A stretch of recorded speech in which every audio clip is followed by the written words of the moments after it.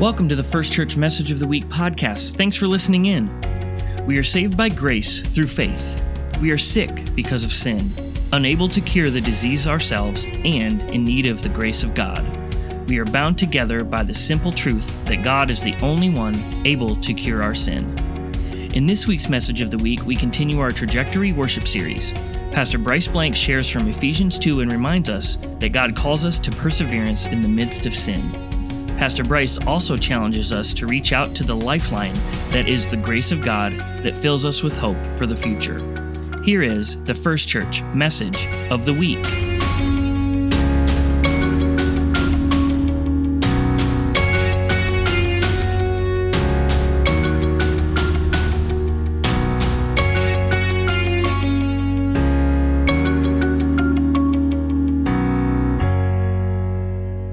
Today we are going to continue on in our summer worship series, Trajectory, from our origins to us, as we follow and learn from the church in Ephesus and that community, as they were the first followers of Jesus, learning to be the church, in hopes that we as the church would know and remember and be reminded of who we are as the church in 2023.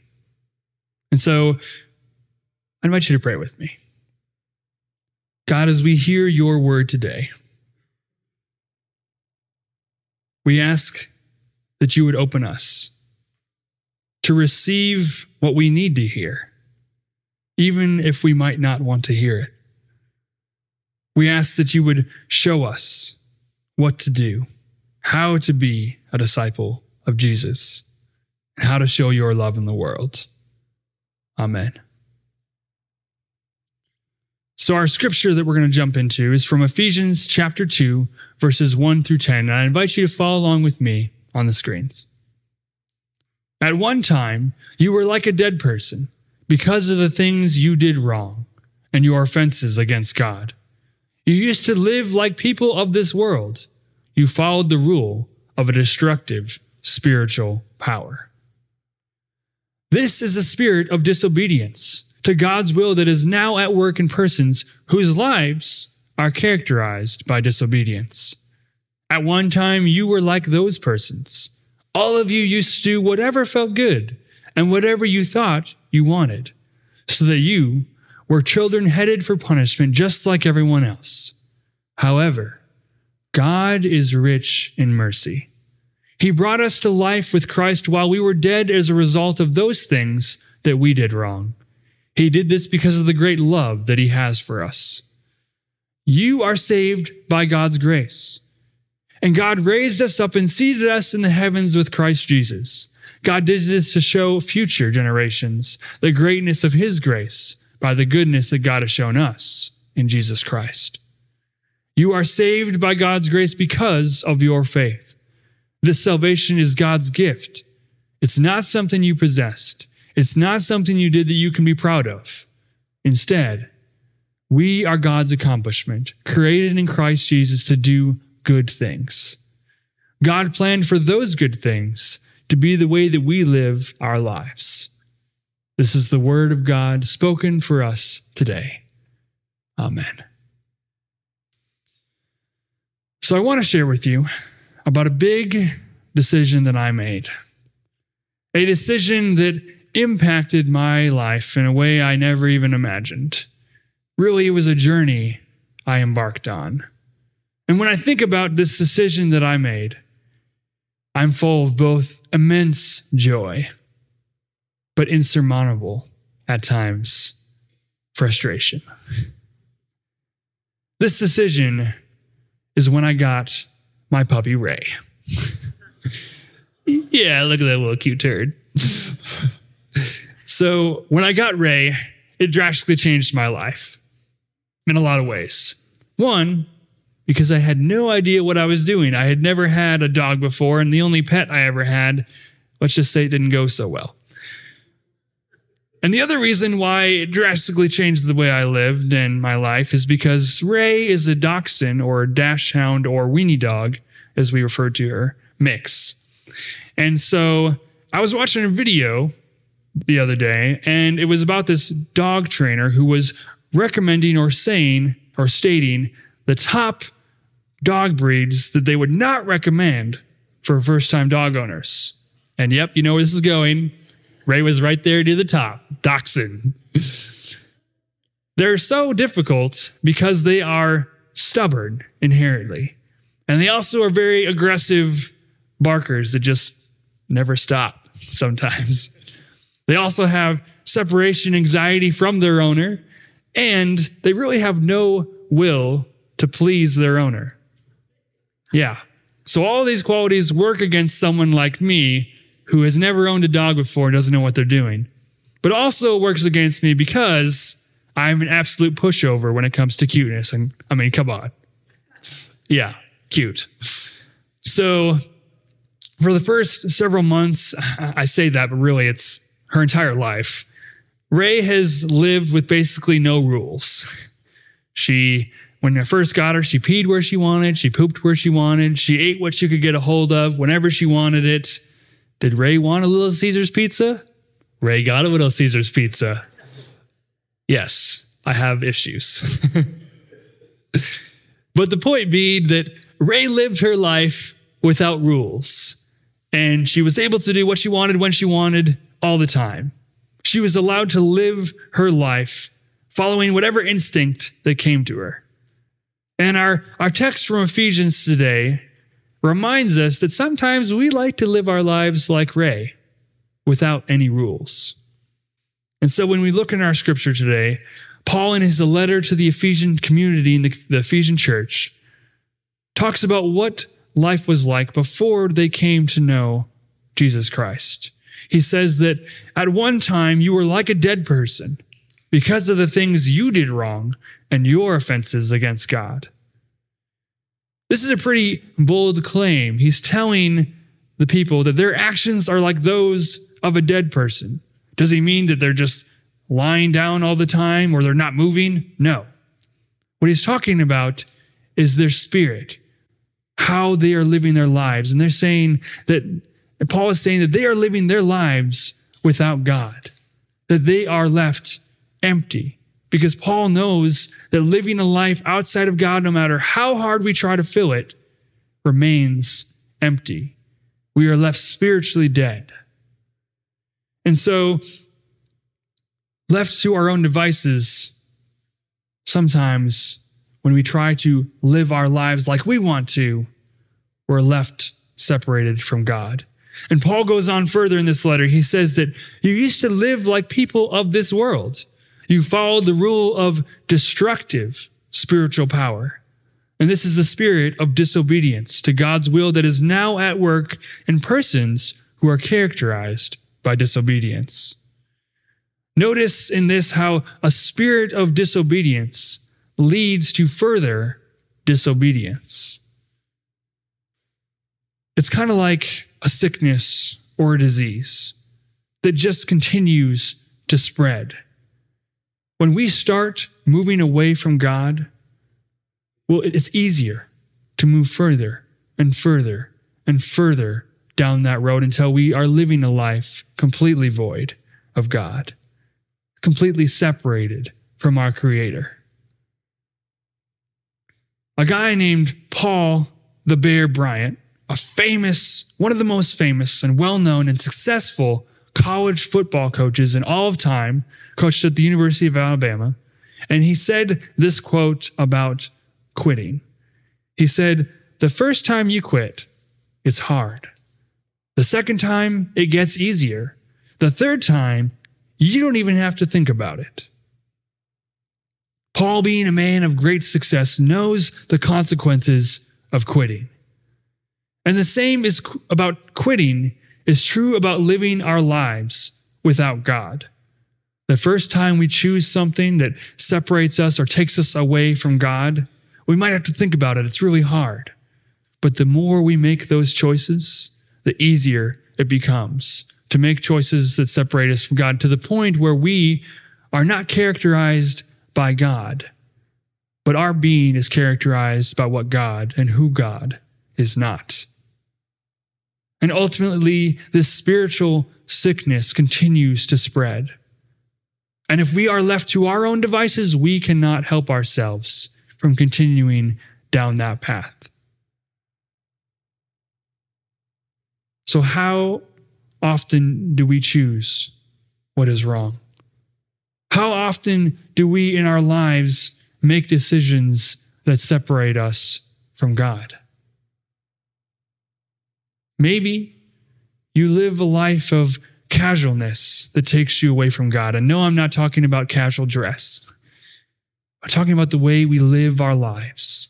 We all have projects we might have to do at work, or family we have to attend to, or our faith life that we have to take care of.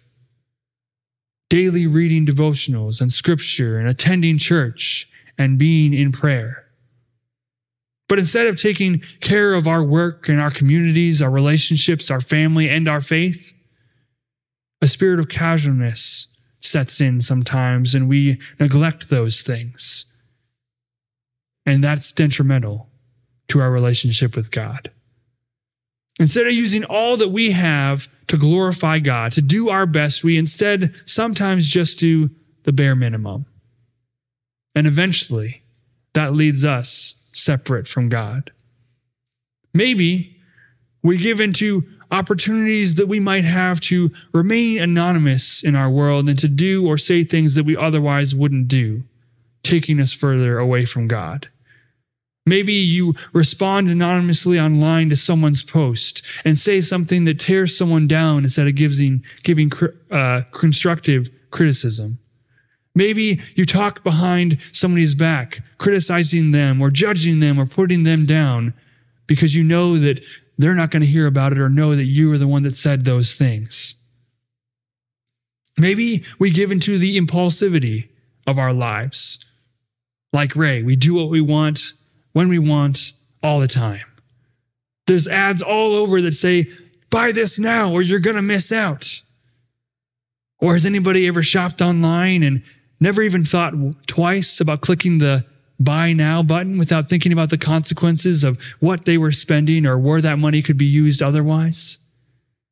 When we give into every impulse we might have without using discernment or discretion, while it doesn't seem like a correlation right now, it is in a step taking us further away from God and how we could live our lives following God. Maybe we give into the act of avoidance, taking us away from God. The act of avoiding challenges and hard things in our life or pretending like they don't exist.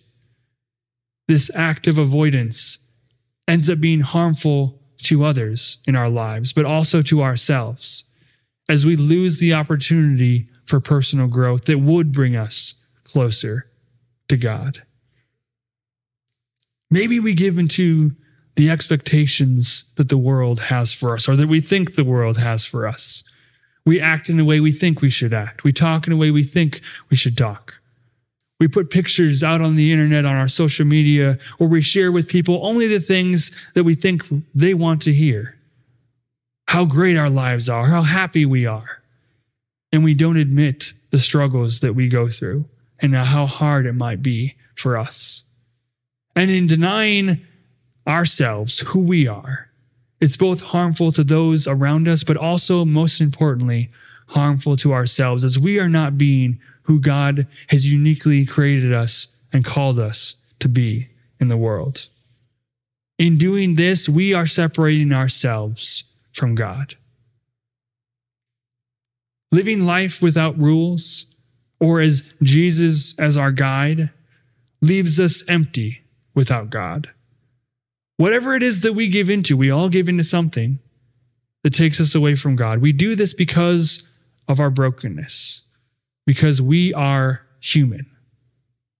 None of us are perfect, right? We all fall short of God's glory. So if we're left to our own devices, we are completely helpless to stop ourselves from separating from God. We're completely helpless from even maintaining or forming a relationship with our God. But thankfully for us, we have not been left to our own devices. When we read further on in our scripture today, starting verse 4, we read that God is rich in mercy. He has brought us to life with Christ while we were dead because of those things that we did wrong. And he did this because of the great love that he has for us. You are saved by God's grace. This is truly a blessing for us. We are saved by God's grace. In the ways that we have not allowed God to love us, in the ways that we have chosen to do things and act and speak in ways that have separated us, that have brought us further away from God, and the choices that we have made that are sinful, God has held up his end, and more so. God is rich in mercy, and in that mercy for us, he has shown us his love through Jesus Christ. That we, no matter how many times we turn away from God, will never lose that love for us. That in all the ways that we fall short, all the ways that we are broken by our nature, we are made whole by God. We have been saved by grace. We didn't do this for ourselves. We can't do this for ourselves, as Paul said. God is the one who can and has saved us. We read in verse 8, you are saved by God's grace because of your faith. And this is salvation. This salvation is God's gift. Another translation of this verse would say that it is through God's faithfulness that we are saved. Again, reiterating that it's not anything we have done or can do, but it is God who has remained faithful to us. In God's faithfulness, we are never abandoned. We have been called by God, received mercy, and received the gift of grace leading to our salvation. We have been healed, if we use that metaphor of sickness. We have been healed by God's grace. And so we find then that our response is to do good things, as Paul says, to be brought into relationship with God, with Christ, and to share that love we receive. We read, God planned for these good things to be the way that we live our lives. Goodness, not sin, must be reflected in what we do and how we speak. That is our guide for life, to live by doing the good things, with God healing over sickness in the way that we find our life, because of the gift of God's grace. So in all the ways that we have sinned and will continue to sin, we are saved by God's grace.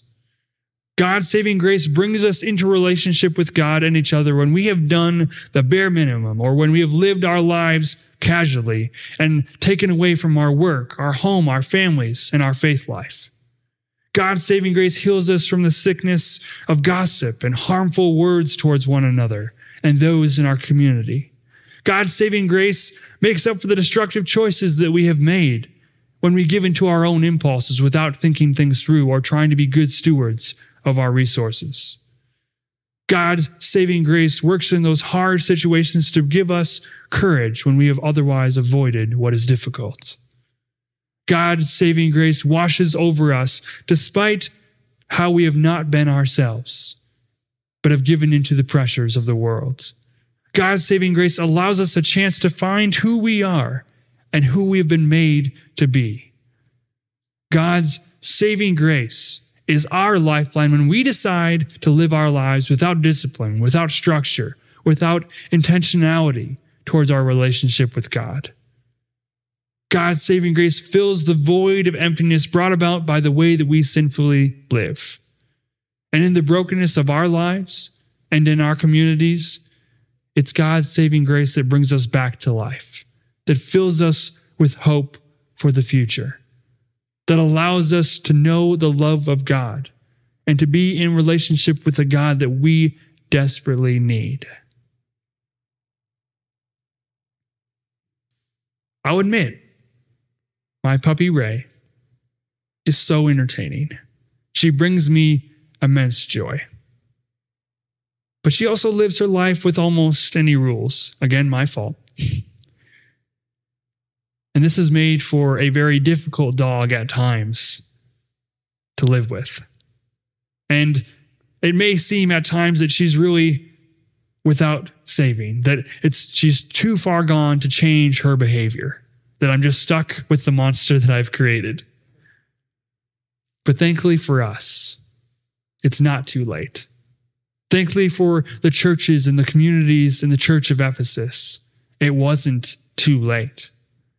As humanity all across time has struggled with sinful choices and rejection of God, as we try to live our lives without the rules that God has brought us to, we have not been left forgotten.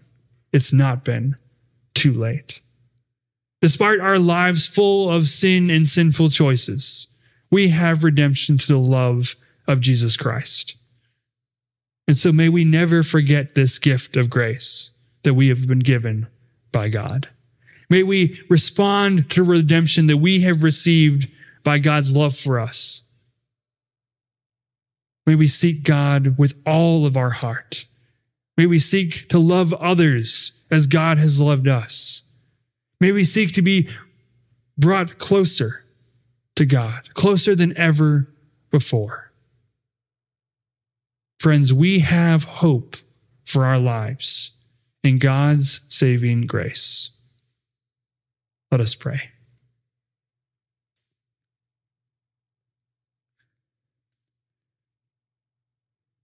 Faithful God, you never waver. Your love never fails.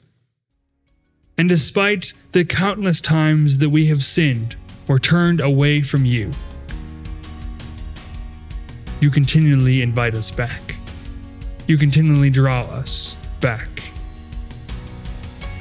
And so, God, in all the ways that we have sinned in our lives, we rest in the knowledge of your grace and ask to be turned towards you. We ask to be brought in line with you, to be centered on you because of the grace we received through Jesus Christ and the love you have shown us.